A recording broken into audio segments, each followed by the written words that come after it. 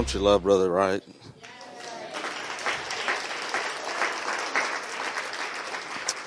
Don't you love his wife? Somebody better say yeah. You better clap on that one. You can't be saved without them. Hello? I give honor to them, thank the Lord for them. And I think he's probably been a better friend to me than I've been to him.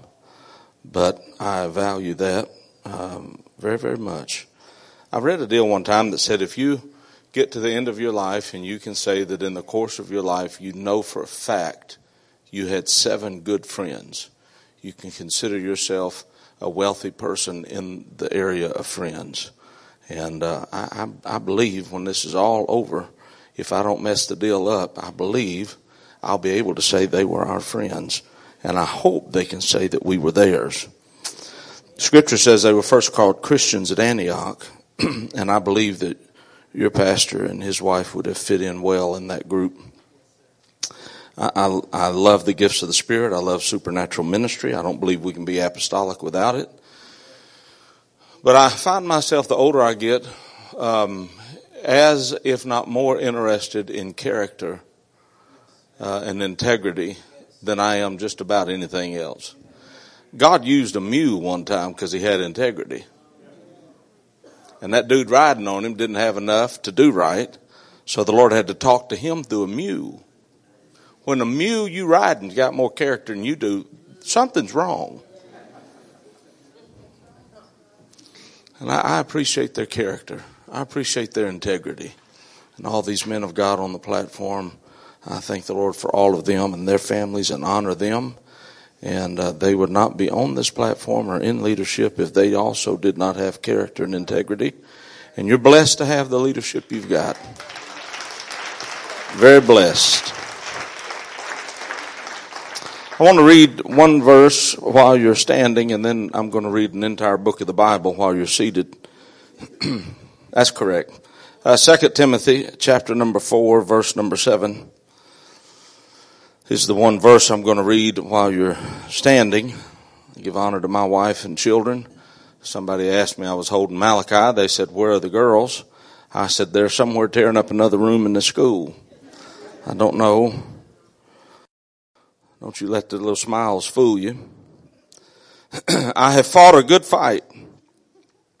I have finished my course. I have kept the faith.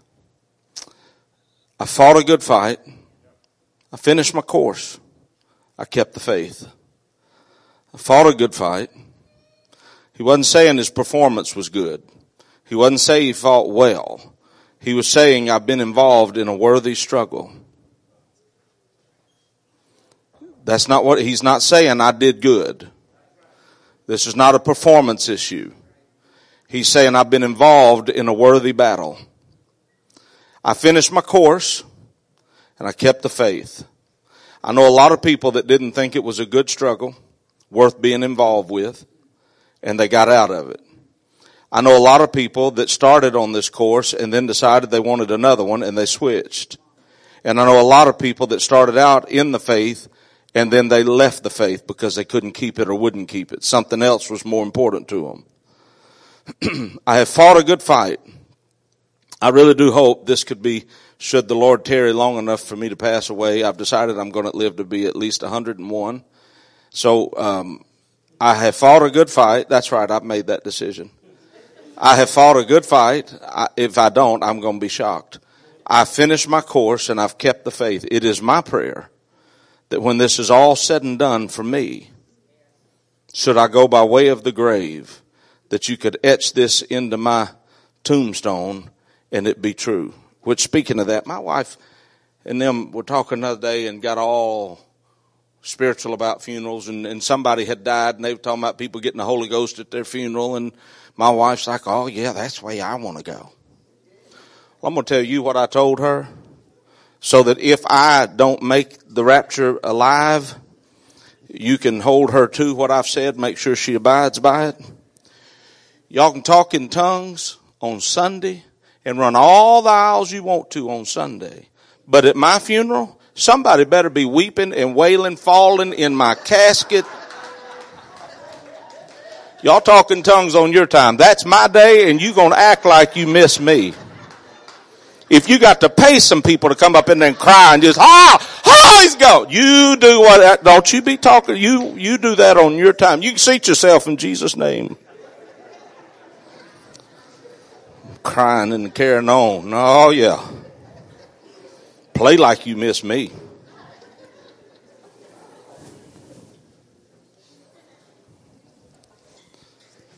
My wife said if she goes before me, she wants me to put a blanket in there with her.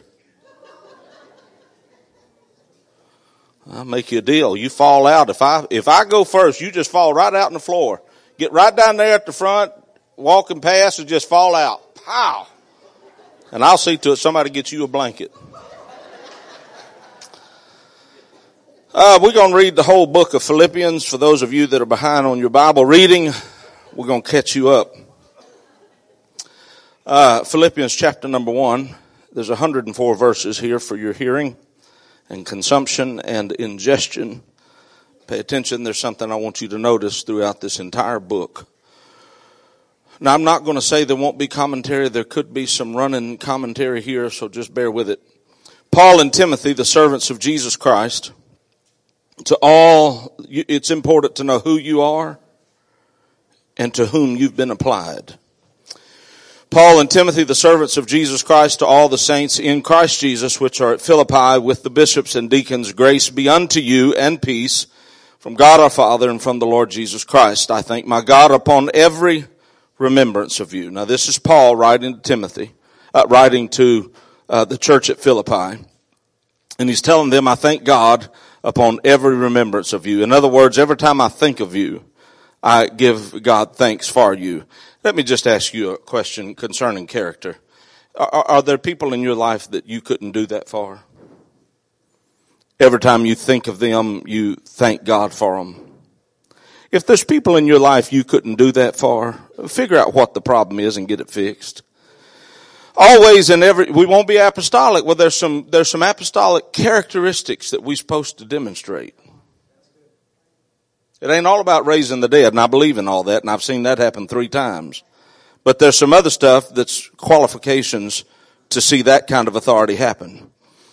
Always in every prayer of mine for you all, making requests with joy for your fellowship. Notice that, with joy. For your fellowship in the gospel. From the first day until now, being confident of this very thing, that he which hath begun a good work in you, he said, I'm confident of this about you. The one that's begun a good work in you will perform it until the day of Jesus Christ. In other words, I believe you're going to stay with it. I have such confidence in you that you're going to stay with the one who began a good work in you, and he's not going to give up on you if you won't give up on him.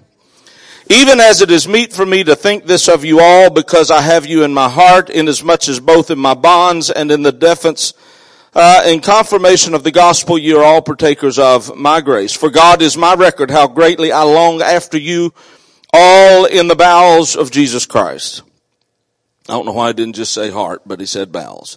And this I pray, that your love may abound yet more and more in knowledge and in all judgment, that you may approve all things that are excellent, that you may be sincere and without offense till the day of Christ, being filled with the fruits of righteousness, which are by Jesus Christ unto the glory and praise of God. But I would you should understand, brethren, that the things which happened unto me have fallen out rather unto the furtherance of the gospel. He said, I want you to understand something. I realize that the things that have happened to me have been for the benefit of the gospel to be furthered. So don't feel bad for me because of what I've had to go through. That's a pretty optimistic perspective, isn't it? So that my bonds in Christ are manifest in the palace and in all other places. And many of the brethren in the Lord, waxing confident by my bonds, are much more bold to speak the word without fear. Some indeed preach Christ, even of envy and strife, and some also of goodwill. The one preached Christ of contention, not sincerely, supposing to add affliction to all my bonds. But the other of love, knowing that I am set for the defense of the gospel. What then, notwithstanding every way, whether in pretense or truth, Christ preached. And I therefore do rejoice. Look how positive he is. I do rejoice, yea, and will rejoice. For I know that this shall turn to my salvation through your prayer and the supply of the Spirit of Jesus Christ. Isn't that powerful? I know that this shall turn to my salvation through your prayer, because you're praying for me. This is going to work to my good, and the supply of the Spirit of Jesus Christ, according to my earnest expectation and my hope. Pastor was talking about expectations a while ago. And my hope, that in nothing I shall be ashamed, but that with all boldness, as always, so now also Christ shall be magnified in my body, whether it be by life or by death. For to me, to live is Christ, and to die is gain. I wonder if that could be said of all of us today. It's amazing to me, because a lot of times I'll ask congregations, or from time to time I have asked congregations, who in this room is afraid of dying? And it's shocking to me how many times in a place where everybody is supposedly filled with the Holy Ghost and ready to go to heaven, the majority of the people in the building are afraid of death. I hadn't figured that out yet, except for the fact we must not be ready for it. Now, I'm going to tell you right now, I want to go be with Jesus, but I'm pretty happy with Miss Thing too. And I love my children. I think the funnest things outside of kingdom ministry, the funnest things I've ever been involved with is being a husband and a dad, in that order. And my wife will say to me from time to time when they travel with me, looking around our hotel room, it looks like an explosion went off in there, just a bomb of immense proportion. So, do you appreciate traveling alone now? She'll say, and I say, well, it has its perks. But I'd rather them be with me and in that madness and chaos than to be without them somewhere wishing they were there. But if I live in the flesh, this is the fruit of my labor. Yet what I shall choose I wot not. For I am in a strait betwixt two, having a desire to depart and to be with Christ, which is far better. He said, I'm caught between two places. I want to go be with Christ. I want to go to heaven. Nevertheless, to abide in the flesh is more needful for you. Have you ever considered this scripture in relation, Brother Bickley, to what it would be like if one of us said this to the vast majority of the brethren? I want to go to heaven, but you need me to stay here, so I'm going to stay here with y'all. I'm just hoping nobody jump up and say, buddy, you can go on. We good. He said, having this confidence, I know that I shall abide and continue with you for your furtherance. I'm here for you to go further. And I'm here for your joy. And I'm here for your faith. Boy, you wouldn't say that in very many places today. I'm here so y'all will be happy. Yeah, right. That your rejoicing may be more abundant in Jesus Christ, for me, by my coming to you again. He's again stating to them, I am necessary for you right now. So I'm asking the Lord, don't take me home yet. Leave me with the people of God. Only let your conversation be as it becometh the gospel of Christ. That whether I come and see you or else be absent, whether I'm with you or not, I want to hear of your affairs, that you stand fast in one spirit, with one mind, striving together for the faith of the gospel. Now, he's telling them, I'm caught between two places. I want to go be with the Lord, but yet I need to be here with you. However, if I'm going to stay here, here's what I want from you. I want your conversations to be as it becometh the gospel of Christ. In other words, I don't want all the griping. I don't want all the murmuring. I don't want all the complaining. I don't want all the division. I don't want the nonsense going on. And whether I'm with you or not, I want to hear that you're standing fast in one spirit, with one mind, striving together.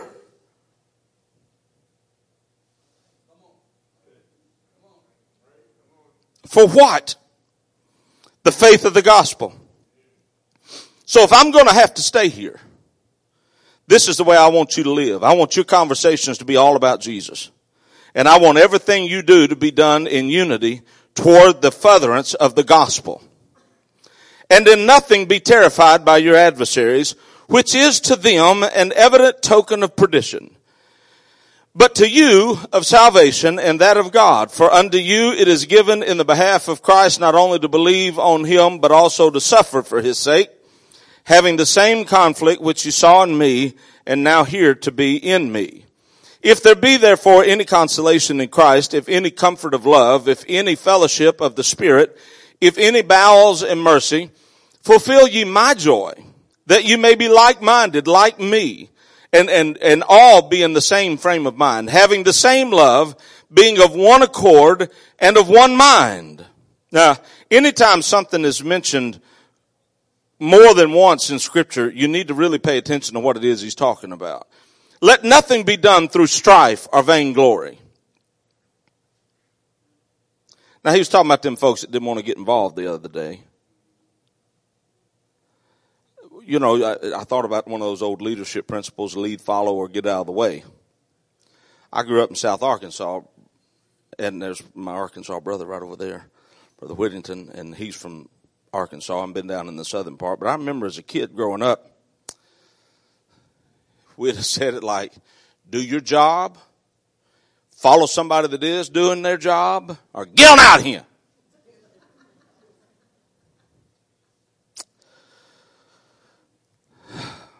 Let nothing be done through strife or vainglory, but in lowliness of mind let each esteem other better than himself. Look not, isn't that powerful? Do everything you do with lowliness of mind, and don't do it to prove to somebody you're smarter than them or better than them. But whatever you're doing concerning the body and the kingdom, esteem everybody around you as greater than you. As, oh, you think you better than me. We should never say that to somebody else. Our statement to somebody else ought to be, I think you're better than me. I think God's going to use you greater than he's ever used me. I think God intends to do more through your ministry than he's ever done. That's what Paul said do. Don't be full of strife and vainglory. Don't take all the attention to yourself. Find somebody else to lift up and value higher than you value your own self. I'm talking about being apostolic, but there's some characteristics that go with being an apostolic. Let not every man on his own things. Look not every man on his own things. Don't pay attention to what you're doing only. But every man also on the things of others. Let this mind be in you, which was also in Christ Jesus, who being in the form of God thought it not robbery to be equal with God, but made himself of no reputation, and took upon him the form of a servant. Everybody say servant. And was made in the likeness of men, and being found in fashion as a man, he what? He what? Humbled who? My being humbled is not somebody else's job. It is not my job to make you be humble, and it's not your job to make me humble. It is my God-given responsibility to humble myself. It is hard to be caught up in contentious strife and brawling and carrying on when I'm busy humbling myself before God and man. If we're going to be sanctified people and be apostolic, there's some things we got to grow up and start acting right. Humbled himself. John had the revelation that I might decrease, he said. He made himself of no reputation and took upon him the form of a servant and was made in the likeness of men, and being found in fashion as a man, he humbled himself. And then became obedient unto death. You will never be obedient until first you're humble. And you will never be humble until you make your mind up. I don't care how bad the situation is. I don't care how bad your circumstances are. I don't care how deep the valley is or how dark the night is. Nothing, no environment, no situation will ever humble you. You have to be willing to break. I've got to make the decision. I'm going to be humbled in the presence of God, one way or the other, Lord. And the degree to which God has to take us to get us to that point is dependent upon us. We could break on day one and it'd be over. But not us. Oh, no. He humbled himself. Then he became obedient unto death, even the death of the cross. Wherefore God also hath highly... Now notice the sequential order here. He was just a man. He humbled himself, became obedient to death, even willing to go to the cross. And because he was willing to go to the cross, then God highly exalted him and gave him a name which is above every other name. That at the name of Jesus every knee should bow, of things in heaven, things in earth, things under the earth. And that every tongue should confess that Jesus Christ is Lord, to the glory of God the Father. Wherefore, my beloved, as ye have always obeyed, not as in my presence only, but now much more in my absence, Work out your own salvation with fear and trembling. Get a relationship with God. Do pray a little bit more without me being there than you're doing now. Pray in such a way that you don't need me preaching to you 24 hours a day for you to be saved. If the only time Jesus has a good shot at getting us out of here on Rapture Day is while we gather together in a church service or in a small group or somewhere, we're in trouble. Work out your own salvation with fear and trembling. When? Much more in my absence. I'm going to let that soak in a minute. On the job, in the car, fishing, hunting, shopping, taking a nap. Don't ever separate yourself from making sure your salvation is where it ought to be. Working out your own salvation with fear and trembling is a 24-hour day job.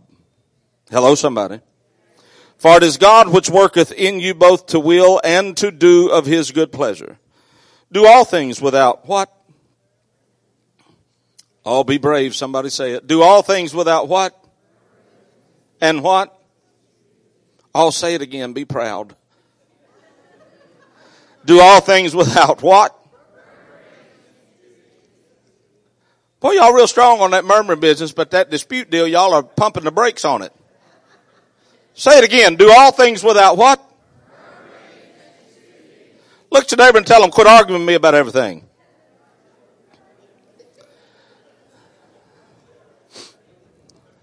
Do all things without murmuring and disputing.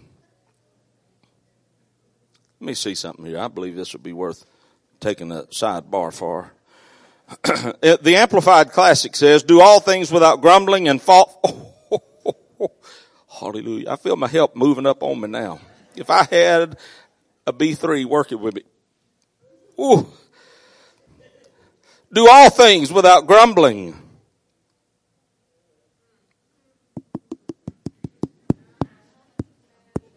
And fault finding. Ooh. Complaining. And questioning. And doubting among yourselves. Wow, that's, I heard, you want me to read? Okay. Do all things without grumbling, fault finding, complaining against God, and questioning and doubting among yourselves. Oh, well, I just felt like they needed somebody to vent to. The devil is a lie. Oh, no. There ain't no venting going on in the kingdom. We're going to the prayer room. Gripe session, nothing. We need a prayer meeting.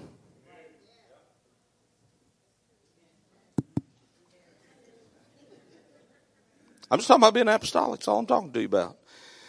That you may what? Why does he want us to do it without murmuring and disputing?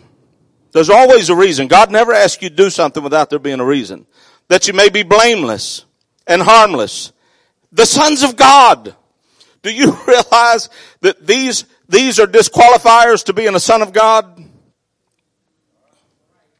Verse 14, if you don't stop doing it, it disqualifies you from the benefits of verse 15. Hello?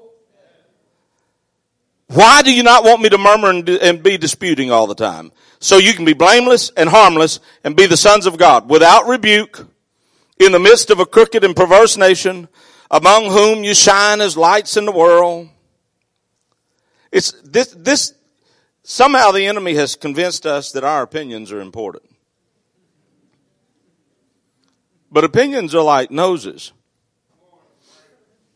Everybody's got them. And from time to time, you blow it. Well, I was just trying to help them. No. The difference between advice and opinions, anybody know what it is? One's asked for. If they're not asking me for counsel, it's just me giving them my opinion.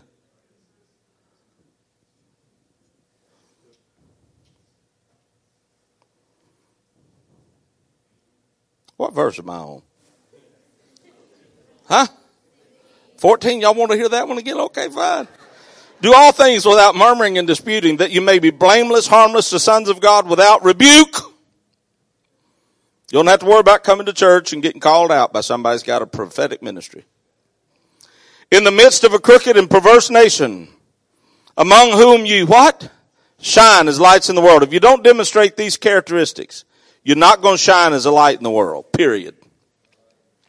Holding forth the word of life, that I may rejoice in the day of Christ, that I have not run in vain. Hello? Fought a good fight. I haven't run in vain, neither labored in vain. Isn't that a positive statement? Verse number 16. Yea, and if I be offered upon the sacrifice and service of your faith, I joy and rejoice with you all. For the same cause also do ye joy and rejoice with me. But I trust in the Lord Jesus to send Timothy shortly unto you, that I also may be of good comfort when I know your state. For I have no man like-minded who will naturally care for your state. Now, I'm going to tell you, these two verses here have just stunned me lately. I have no man like-minded. Paul is saying, I had nobody who had naturally caught my spirit and loved you the way I do. So I'm having to send someone to do it. Have you ever wondered why that prophet faced off with Jezebel's prophets by himself? He had a school of prophets. I'm going to tell you what we're missing it in the Apostolic Church, in my opinion. We're not focused on impartation like we ought to be, and we're not focused on people catching the spirit of ministry like we ought to be. That old prophet stood off against all those prophets of Baal by himself. And he had a school of prophets. Where were they at? Why was Moses only able to go up that mountain with one guy? Moses put a fence around that mountain, and anybody that crosses it, I'm going to kill them. And yet, shortly after that fence was built, Moses and Joshua head up that mountain. Why didn't God kill Joshua? Because to get where he was, he didn't have to cross that fence. He was standing right beside the man of God when the man of God said, this is the line. There are some things in your life and in your walk with God that it would behoove you to figure out sooner rather than later. Wherever the man of God is in your life, put away all the murmuring and disputing. And wherever the man of God in your life is, get right beside him. I'm here. Whatever you see, I want to see. Whatever you know, I want to know. Whatever you hear, I want to hear. Whatever you feel, I want to feel. So I can't have a fence between us. I got to be on the same side of that structure as you are. Joshua was the only person in the entire camp of Israel that got to see what he saw. Because he was where he should have been when the fence went up. And if you think that your walk with God is going to not include fences, you are in for a mistake. For I have no man like-minded who will naturally care for your state. Here's why. For all seek their own. I got my own ministry. Not the things which are Jesus Christ. That's why in leadership, the thing that I guess you pastors probably have to look for the most is somebody's got your spirit. And that feels almost arrogant to say from the position of maybe being the pastor. But you cannot put people in leadership from your position this way that don't have your spirit, that don't have this vision, that don't have the concept of it. And I don't care if we see the picture you see. We've got to feel the passion you feel. Well, I got a ministry. You may have, but you need to get the right spirit so your ministry can have a place in the kingdom.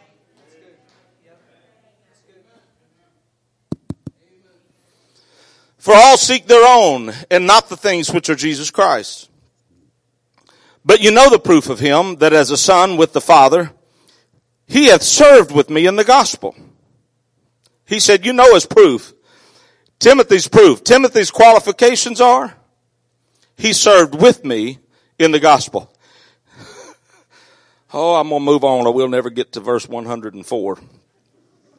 But I am going to tell you, sometimes the only proof a guy needs or a lady needs to be involved in ministry, whether we agree with it or not, and whether we see it or not, or whether they went to the same trouble that we went through to have a ministry, if the man of God says they have served with me in the ministry and that alone is their proof, hello, then that alone ought to be good enough for us.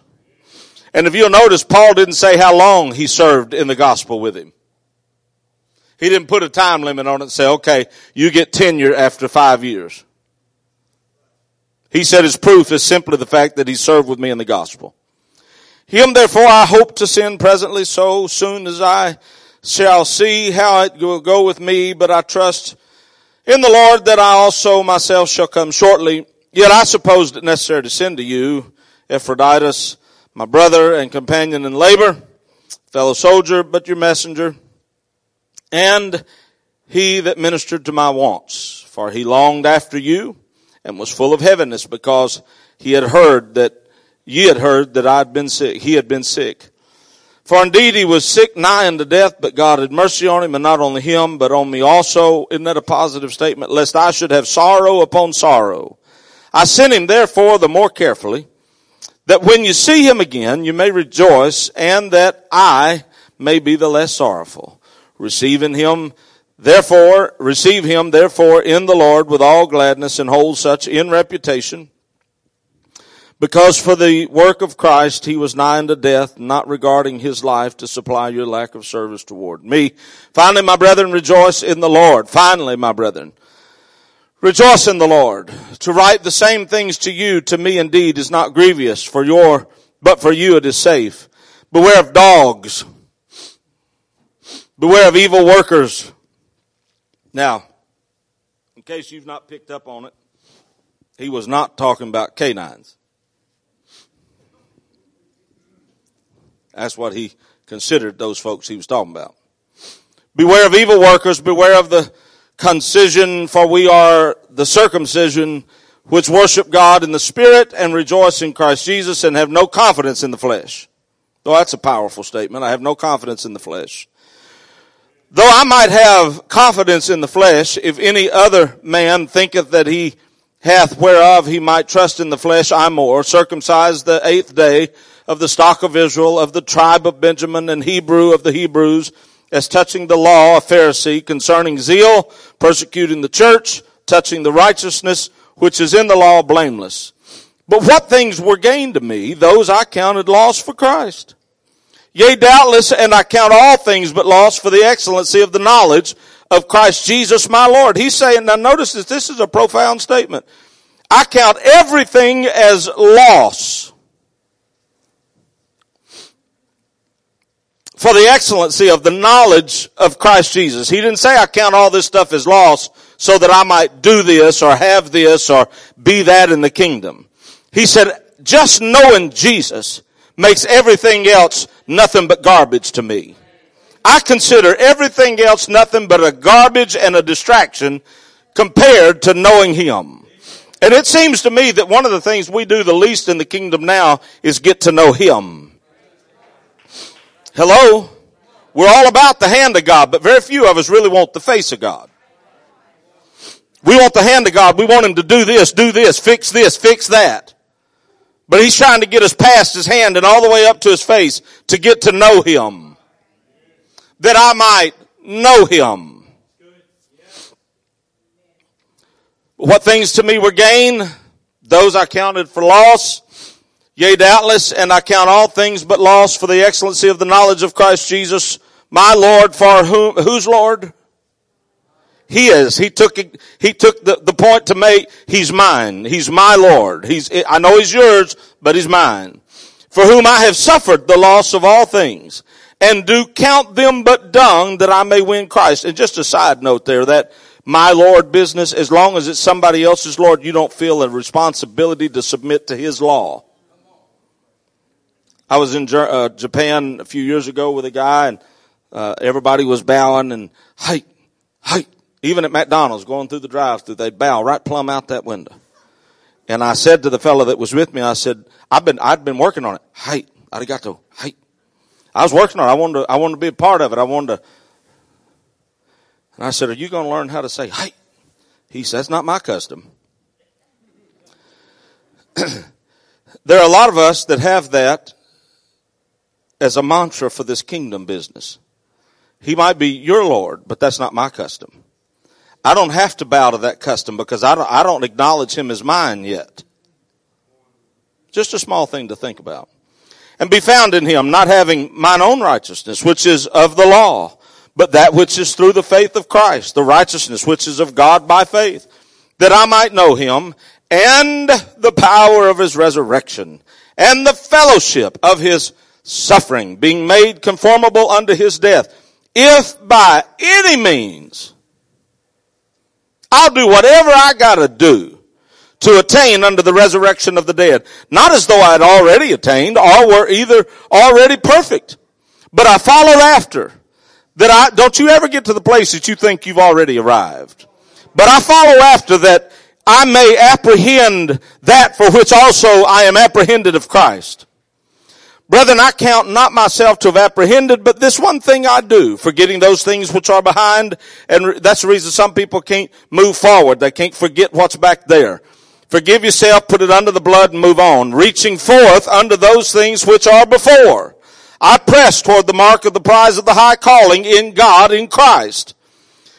Of God in Christ. Let us therefore, as many as be perfect, be thus minded. And if anything ye be otherwise minded, God shall reveal even this unto who? If your motives are right and your characteristics are right and your character's where it ought to be, God will talk to you. He shouldn't always have to talk to somebody else about you.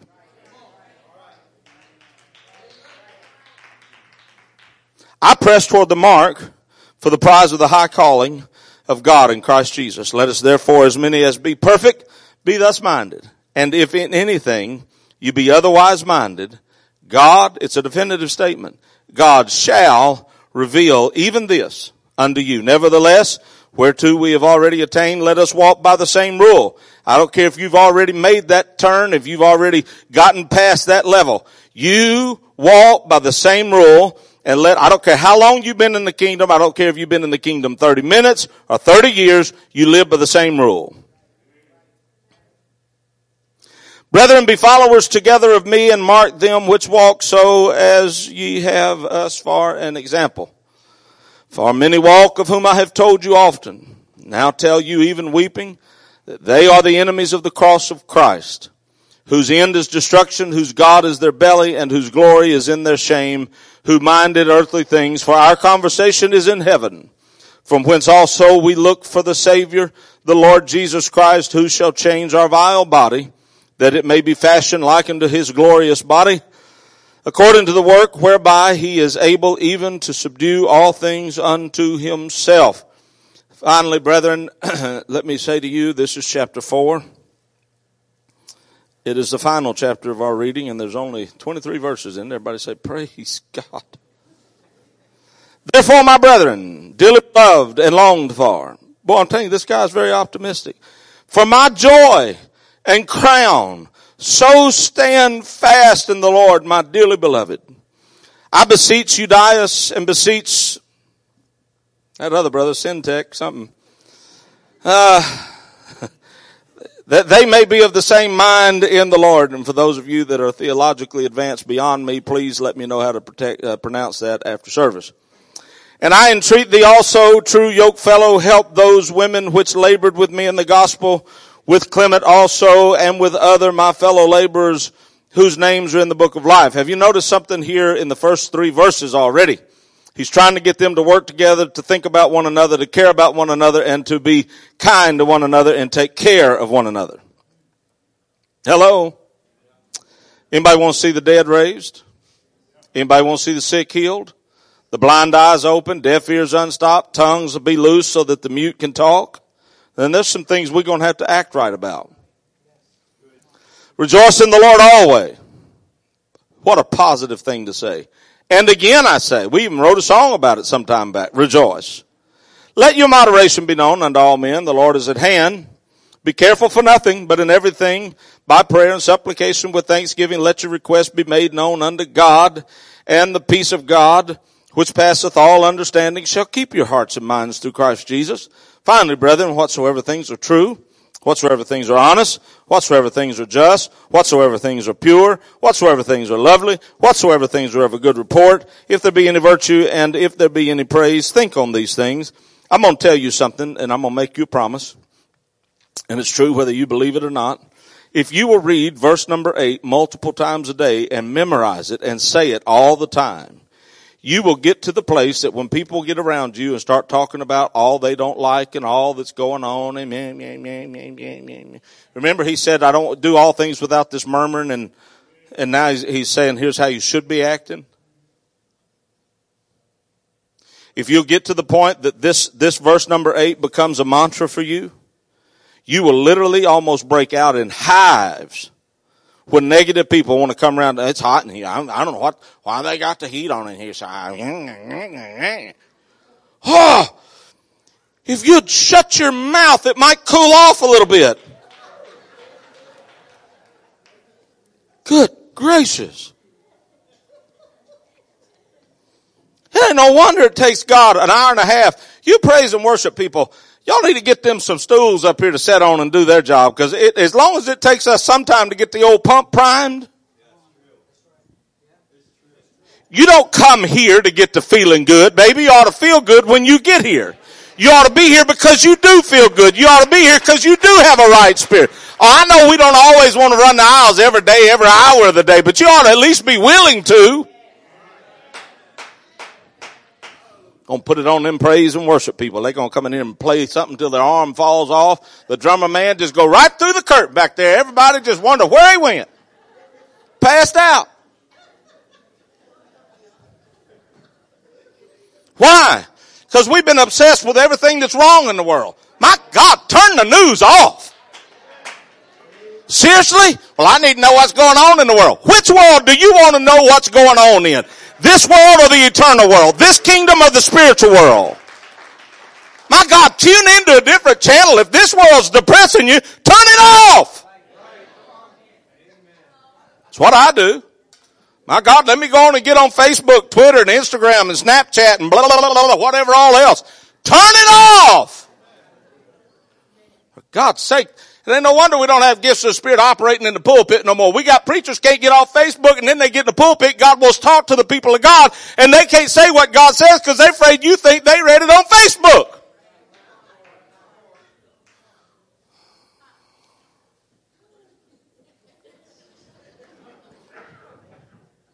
Oh.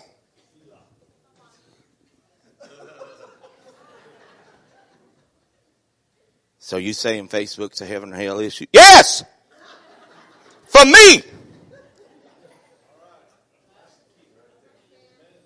For me it is. I'm so tired of watching the saints of God that are supposedly filled with that Holy Ghost get on Facebook and talk about how bad life is. What life? Somebody help me, somebody do this, somebody made me. Blessed are they which love my law and are not easily offended. You know what I got to say to the saints of God that get their feelings hurt about everybody? By everybody? About everything? By everything? You don't love the Word. Well, how can you say that? Because the book said if you love the Word, everything that offends you wouldn't offend you. People get offended because somebody don't shake their hand at the back door. I ain't going back over at that church. Talk to me when I...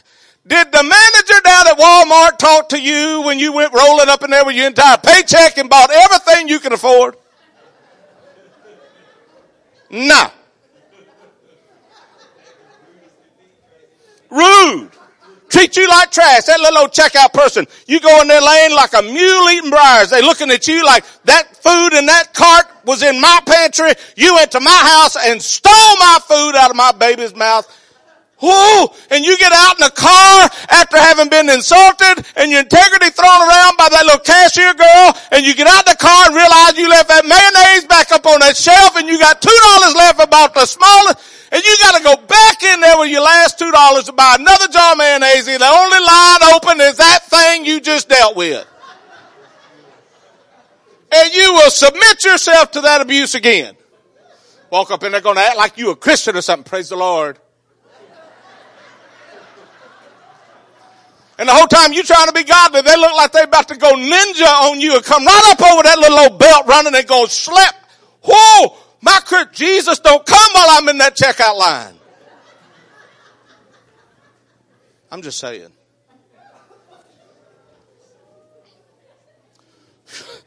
Y'all just take a minute. I got my pressure up. I got to dial it in here a minute. Whoo, help me. And let's not talk about traffic. People got their driver's license out of a Cracker Jacks box and then go get behind a 1-ton vehicle and act like you can drive. Oh, God. I was glad when they said unto me, let us go into the house of the Lord. It's one thing have I desired, that I may dwell in the presence of the Lord all the days of my life. Whew. Oh, God, yes.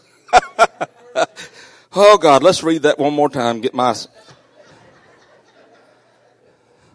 Finally, brethren, now that I've got all that out of my system, whatsoever things are true, whatsoever things are honest, whatsoever things are just, whatsoever things are pure, whatsoever things are lovely, whatsoever things are of a good report, if there be any virtue, if there be any praise, think on these things. In other words, the notion is if there's no virtue in it and there's no praise that can be had from it, stop thinking about it. Hello, somebody. That's powerful. That's powerful. Don't worry. Be happy. That one little fella saying. Those things which ye have both learned and received. Remember I said something about catching some things in the Spirit? And heard and seen in me. Do. And the God of peace shall be with you. So again, the things which you've learned, received, and heard, and seen in me, do them. Why? So the God of peace can be with you. And you'll understand why that's significant in just a second, if you hadn't already figured it out. But I rejoice in the Lord greatly that now in the last your care of me hath flourished again. I'm thankful that you've taken such good care of me, even in this time of need now. That now at the last, your care of me hath flourished again. At the last, everybody say that, at the last.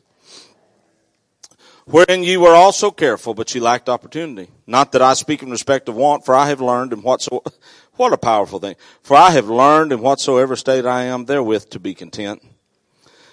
I think some of us, the greatest apostolic miracle we could get from the Father is to be able to be content. I know both how to be abased. I know how to abound. Everywhere and in all things I'm instructed to be both full and to be hungry. Both to abound and to suffer need. I can do. It's not a matter of whether you can or not. When I used to counsel people, because I thought that was what we were supposed to do, I'd ask them at the end of it, are you going to do it? Well, I don't know. And my statement became, I know you can, because the scripture says you can. I just need to know if you're going to. Because if you're not going to, we're not talking again. Hello? Not for less than $150 an hour. I can do all things through Christ Jesus, through Christ, which strengthens me. Notwithstanding, notice where, I can do all things, he says. Notwithstanding, you've done well that you did communicate with my affliction. Now you Philippians know also that in the beginning of the gospel, when I departed from Macedonia, no church, I'm out here by myself, communicated with me as concerning and giving, but you only. He's telling them, you Philippians, you know this to be the case, that in the beginning, when I first went to Macedonia, nobody talked to me and nobody did anything financially to help sustain me, but only you. For even in Thessalonica, you sent once and again unto my necessity. But he don't trash the Thessalonians. He doesn't trash the Macedonians. He's just giving honor to those who did something for him. Not because I desire a gift, but I desire fruit that you may abound to your account. But I have all and abound. I am full, having received of Epaphroditus the things which were sent from you, an odor of a sweet smell, a sacrifice, acceptable, well-pleasing to God. But my God shall supply all of your need according to his riches in glory by Christ Jesus. Isn't that a positive statement? Now unto God and our Father be glory forever and ever. Amen. Everybody say amen. Salute every saint in Christ Jesus. Don't slap them. Don't drop kick them. Don't throw them off the porch. Salute them. Give them honor. Acknowledge them. Salute them. The brethren which are with me greet you. I'm not here by myself. There's some folks here with me. All the saints salute you. Chiefly they that are of Caesar's household. The grace of our Lord Jesus Christ be with you all. Amen. Now, whoever's playing the piano today, would you come give the saints of God some misguided sense of hope? And let them think I'm almost done. I really am. This book is a powerful book. And if you just look it up online, just as a casual curiosity, you'll find out that it is considered the happiest book of the Bible. And it's easy to see that, really, because of all the positive things that Paul had to say. He's talking about loving one another. He's talking about don't gripe and complain and don't do these things, but have these positive characteristics. Finally, brethren, whatsoever things are lovely. Think about it. When you look at all of the stuff Paul's teaching, if you and I could just take the book of Philippians and figure out a way to live by it. The gifts of the Spirit, they'll be there. Supernatural ministry, they're going to be there. And they'll flow a lot better if we could take entire books like Philippians. Just live by it every day. Conduct ourselves according to these laws and principles here. Treat one another the way this book says treat one another. How good it is. But the happiest book of the Bible. Have you ever been around some people that were so miserable that they would gripe if you just hung them with a rotten rope? It don't matter what you did. Beat them with a wet spaghetti noodle. They're going to gripe and complain and just find something to be miserable about. But the happiest book of the Bible was written from three of the worst places in the world. The prison at Caesarea and two prisons in Rome. It's three letters combined into one book, written by one man who was enduring abuse and hardship. And as he said, here at the last, facing the end of my life, this is still my attitude. Hold on to those good things. This is going to be a worthy struggle. I can tell you that there have been more days than I would really like to admit that I've asked the Lord that question. I've asked myself that question. I made the mistake of calling Bishop one day and asking him that question. And in classic Bishop form, he was so kind and gracious, let me get my question out of my mouth, and then he thundered back with a response. Are you kidding me?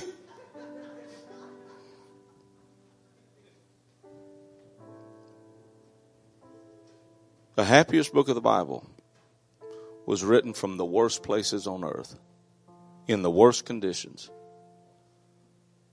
If Paul can still have that frame of mind, even there, what in the world should prevent me from having that same frame of mind now?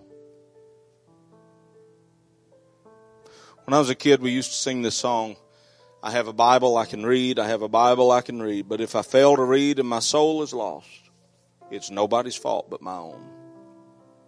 I have an altar I can pray, I have an altar I can pray, but if I fail to pray and my soul is lost,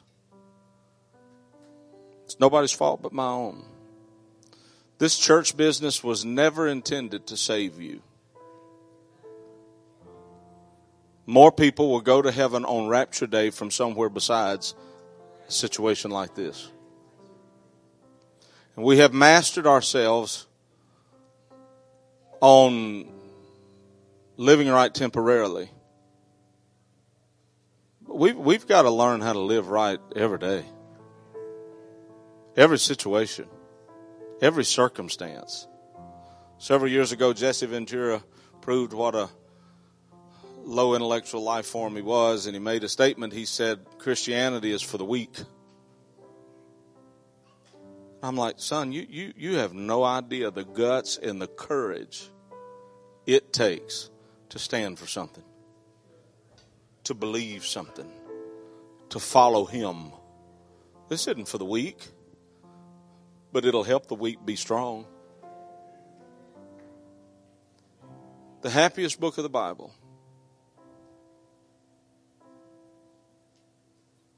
David asked the Lord to do a few things for him that really astound me. Know me, try me, created me, making me. I want my life, my ministry to first be introspective before it's externalized. I want the gifts of the Spirit to work on me before they work through me. I put this in my little note app on my little iPad a while ago, but this morning early, last night, yesterday morning early, on the plane yesterday, I kept thinking about revivals, and the phrase just keeps coming to me. We love revivals that do things for us. We really don't like the ones that do things to us. We want the ones that will bring fruit, but we don't want the ones that prune the tree. And if we're going to be saved, I believe we are. There's a great hunger here. But I'm telling you, whatever's next for you, whatever's next, however much time you've got left in this building, whatever's next in ministry, whatever, you may be here till Jesus comes for all I know. Let me ask you a question. Could you stay saved if you had to keep using this building until Jesus comes? Pretty weak. Could we do it if we have to keep tearing down and putting up every week? And have a right spirit and a right attitude and be happy when Jesus comes? Because let me tell you something. On that morning that you decide it's okay to have your constitution wadded up in a knot, and your Christianity is by the wayside, and these principles of Philippians are not the guiding principles of your life, there may be somebody that walked in that door, even on today, that yesterday they were really thinking hard about suicide. Matter of fact, there is somebody in here that did that yesterday. And if I hadn't had my mind right, what good am I to them today? If I can't get a Christian attitude and get my character right, what good are all the gifts of the Spirit to somebody that's in this room today that yesterday didn't even want to live another 24 hours? Did y'all know there's somebody in here that had that thought in their head yesterday? Just yesterday. Stand with me.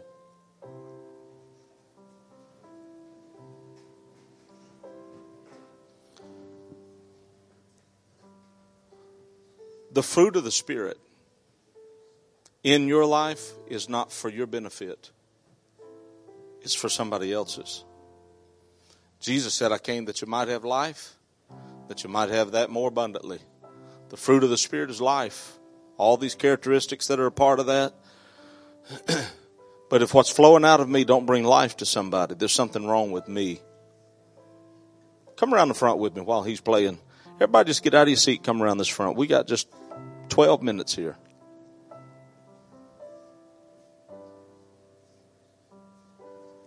Press your way up here. Come on.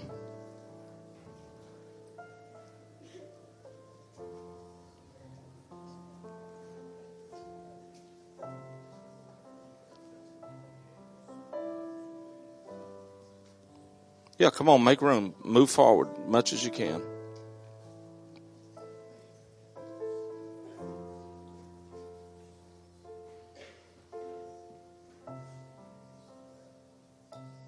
Now I want you to take another step. And I want you to find somebody that you can lay a hand on their shoulder, put your arm around them or something, and begin to pray for them. I'm not going to just keep talking to you. There's a flow of the Holy Ghost here. Somebody needs to be ministered to. Somebody needs to be blessed. Somebody in this very room has been struggling with depression and sadness and sorrow on an epic level. Come on, let the Lord flow through you right now. Whatsoever things are good. Whatsoever things are of a good report. Whatsoever things are righteous. Whatsoever things are lovely. Pure. Come on, let Jesus move through you for a minute. Let your character become the avenue through which the Holy Ghost flows. Let the gifts of the Spirit operate through a right spirit today, right motive. There you go. Come on. In Jesus' name.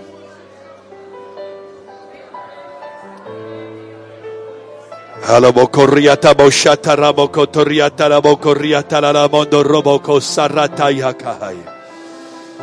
Ye anamo sondoria ramo shanda ramo seki anda moshe. Ye nuria ramo sarande ramo corrianda mo sarata ramahaya. Ye iluria ramo sanda ye kiata ye kiando bosa. Yoruriana Sandara Badana Bahaya Boriana Bahaya Mondoriata Bahaye. Ye Yandabosi Yandabosai Yandabokia Tarataye.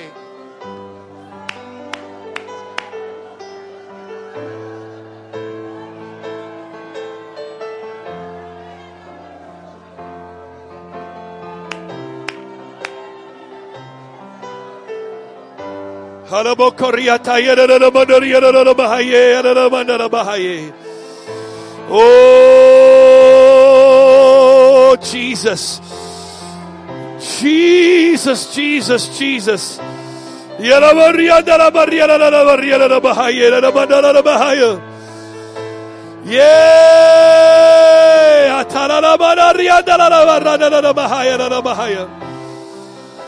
Jesus, Jesus. Jesus, Jesus. Heyanda musikata, tonamoto ikata ye, alalamanda roboko. Il ronuria la marianda la marianda la roboko toriata ye, alalamondoriata bahaye. Yes, Jesus. Yes.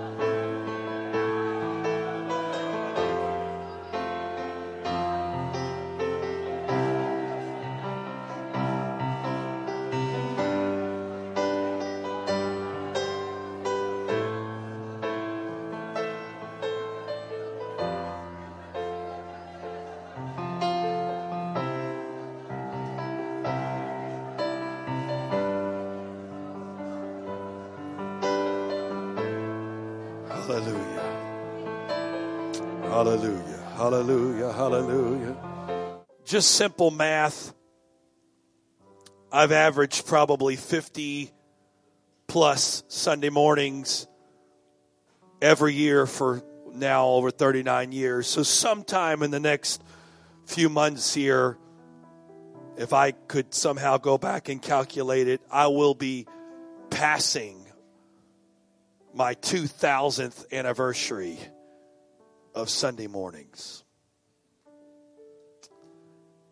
I don't know if in those 2,000 Sunday mornings I've ever heard a message delivered like today. I say this because he understands where I'm coming. I've known Brother Shelton. We were laughing about it.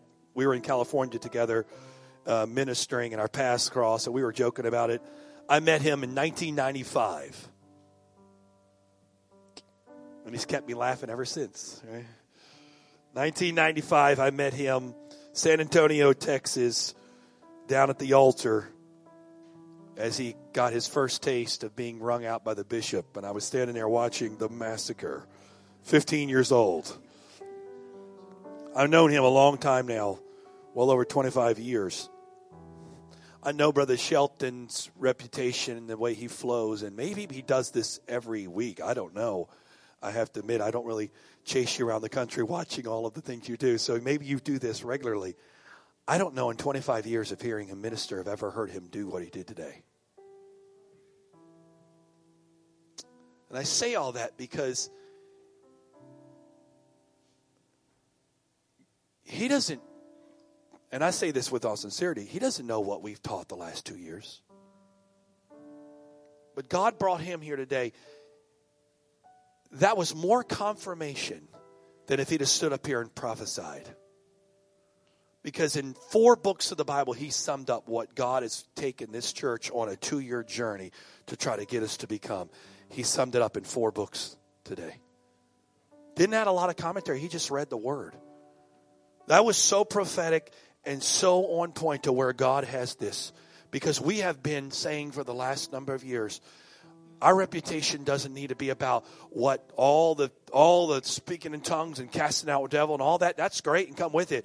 But if we don't have love one for another, by this shall all men know you're my disciples, because you have love one for another. Too long, and I say this, and I'm appreciative for it, but too long we've been a church known for the gifts and all that. But we are also a church known for bickering, backbiting, gossiping, tearing one another down. If you're hurting, don't go there. They'll tear you down. If you're hurt, go away from. Instead of being a place where you run to, because that's a place where you'll find love and healing and hope and someone that will hold you and say, you know what, we're here, we love you no matter what. This was a perfect spoken word from God today that says, Antioch West, I have you where I want you, and stay with it until the work is completed. Because you know what? He said, these are ignorant and unlearned men, but we recognize one thing. They had been with Jesus. Why would they recognize they were been with Jesus? Because they were acting like Jesus. They carried the image and the characteristics. That's why they were called Christians. Christians, Christ-like. They came up with a terminology to describe what they saw with their eyes. You're Christ-like, therefore you're a Christian. Now Christian has become a slang term, a term just, oh, you're a Christian. But we've forgotten what it means. It means to be like Him. I don't care if you speak in tongues until you have an accent. If you're not like Him, it's worth nothing. If you can't love somebody and care for them, and you're always getting offended or hurt, or always got something in your craw about something, about this or about that, I'm sorry, you're going to stand before God and be very disappointed when He says, depart from me, I never knew you. But if we would get this, because you know why? I thought about it today.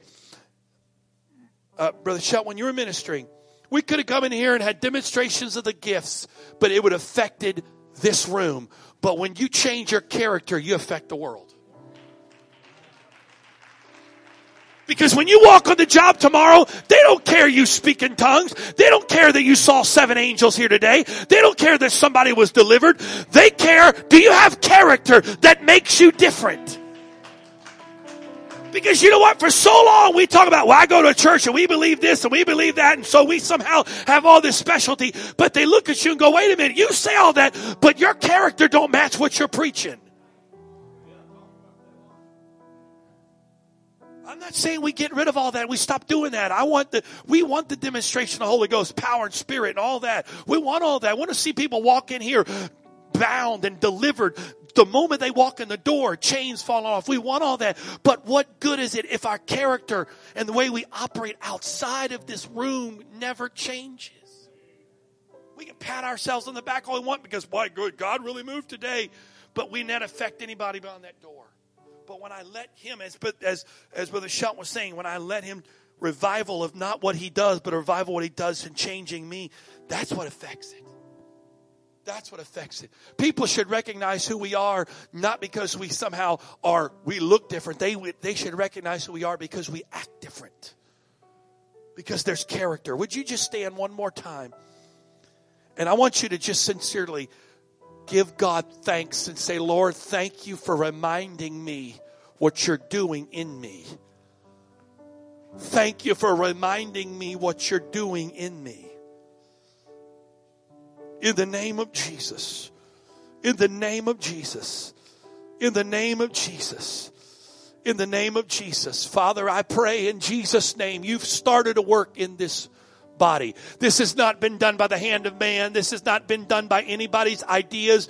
You started this work. You began this work in us in the beginning of 2018. God, you orchestrated. You have made everything about what you want to do. And Father, we stand here and the journey's not over. But I thank you today for the confirmation that you are doing a work in us. And I pray, God, don't let us off the wheel until you're finished.